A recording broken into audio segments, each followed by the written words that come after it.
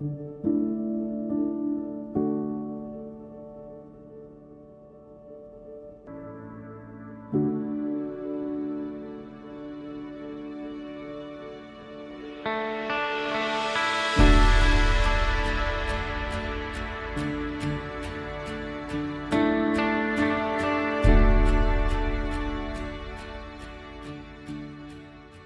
Christmas story is best remembered by the people whom God uses to bring His Son into the world. We've been able to walk this tale with Zechariah and Elizabeth and Mary and Joseph. They demonstrated so much in character and so much integrity and were so critical to the first glimpses of Jesus. Christmas is also full of legends. Now, legend does not necessarily mean falsehood. It just means it's a mere vehicle for remembering historical tales. One such story involves a couple, Theophanes and Nona. As legend has it, they were a well-to-do couple. Theophanes probably owned his own small business, and they lived in the late 3rd century in the Roman Empire region of Lycia, which is modern-day Turkey, in a town called Patara. They had such a happy life. However, only one thing eluded them. They didn't have any children. And after a time, middle age was creeping in and hopes of having children began to fade. However, Nona wouldn't give in. She and Theophanes began to meet with a new Christian church in Patara. They sang and studied, prayed and served. And Nona believed that it was her God-ordained destiny to have a child and took great comfort in the couples who would miraculously conceive as told by the church. Well, then one day, it happened. They were pregnant. Months later, Nona gave birth to a son, and because they believed this to be a true act of God, they decided to name the baby boy after his uncle who was clergy in the Patara church. His name was Nicholas. Nicholas was raised in the church and spent much time with his uncle learning and studying and praying. But more than anything, he learned from the history of those who walked faithfully, like Paul and John, then later men like Polycarp and Clement. He took to heart Jesus' message to love God and to love thy neighbor. The Apostle Paul taught the Corinthians that love bears all things, believes all things, hopes all things, endures all things. But Nicholas also lived in the real world, and that world was tumultuous. He'd heard the stories of emperors past who blamed Christians for a disastrous fire that swept through Rome. He learned of proconsuls and governors and generals who blamed Christians for not worshiping Roman gods, resulting in battles lost. They'd often feed them to wild beasts or light them on fire in public squares, offering Christian bodies in sacrifice to Roman deities. Now, when Nicholas became an ordained minister and then was elected bishop in Myra, Turkey, this persecution found him. The emperor of the time, Diocletian, decreed an edict in AD 303 that Christian churches were to be destroyed, services banned, and scriptures burned. Christians could no longer hold public offices, and certain Christian leaders were to be arrested, and all Christians were instructed to offer sacrifices to pagan gods. When he refused, Nicholas was arrested and placed in a dungeon. He would often be tortured with the goal to get him to abandon his Christian faith. Watching his cellmates clawed with iron scrapers, others thrown into cages with leopards or bears, while still others roasted alive or torn limb from limb, Nicholas wouldn't relent believing that Christian charity is the truthful way of life. Well, after years of torture and imprisonment, Rome began to change. Diocletian stepped down due to illness, and his successor stepped in. His name was Galerius, and for a short time, he doubled the persecution efforts, but eventually freed all Christians and reestablished their position in the Roman Empire while he was on his deathbed. Nicholas was free to resume his ministry. It is that ministry that took on legendary status. No one at his time was more aware of those who were less fortunate, and no pastor has ever worked harder at meeting the needs of his people. Churches around the world still celebrate St. Nicholas Day on December 6th in recognition of the integrity and charitable work this minister did.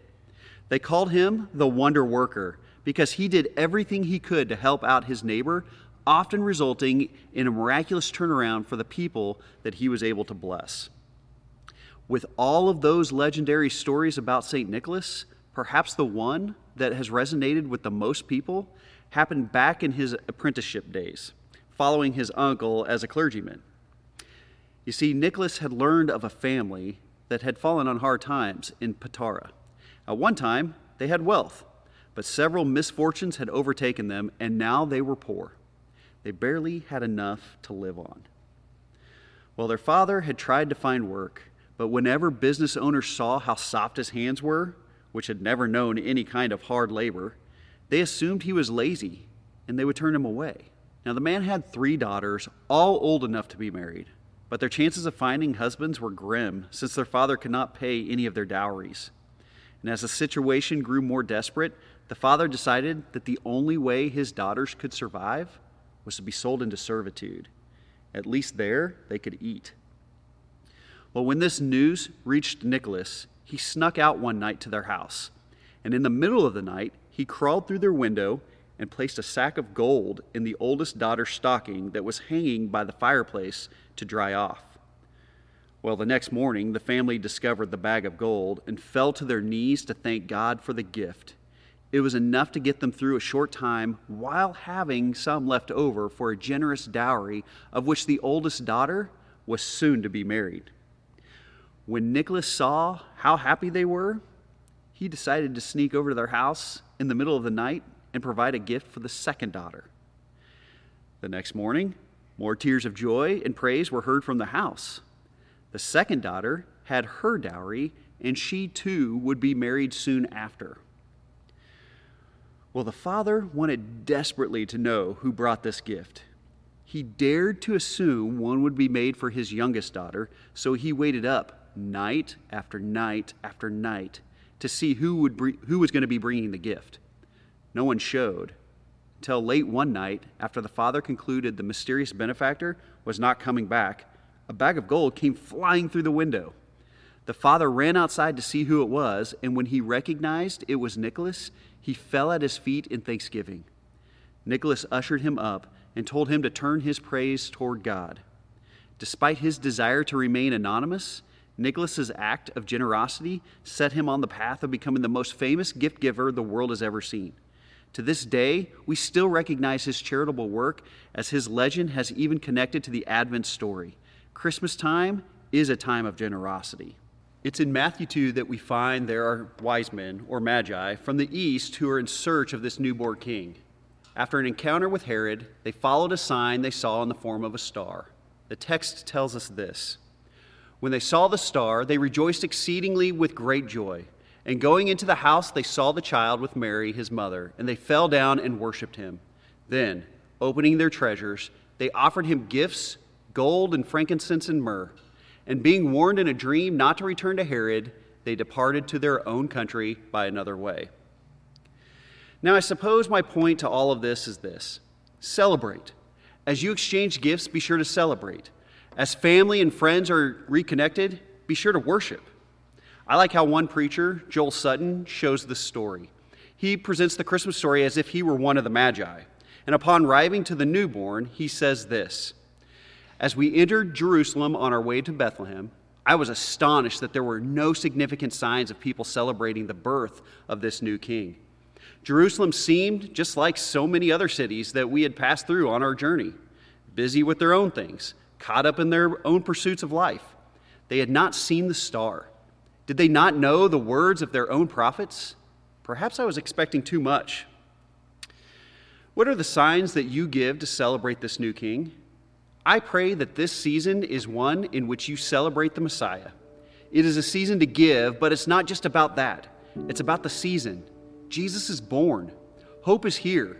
The king is alive. Now it's time to celebrate. We hope you find a church to do just that. If you do not have one, we would love to invite you to our Christmas Eve and Christmas services. They are at 3, 5, and 7 on Christmas Eve, and at 10:30 Christmas morning at South Rock Christian Church in Derby. Come join us as we celebrate the arrival of the King. God bless you, and from this St. Nick, have a wonderful and happy Christmas.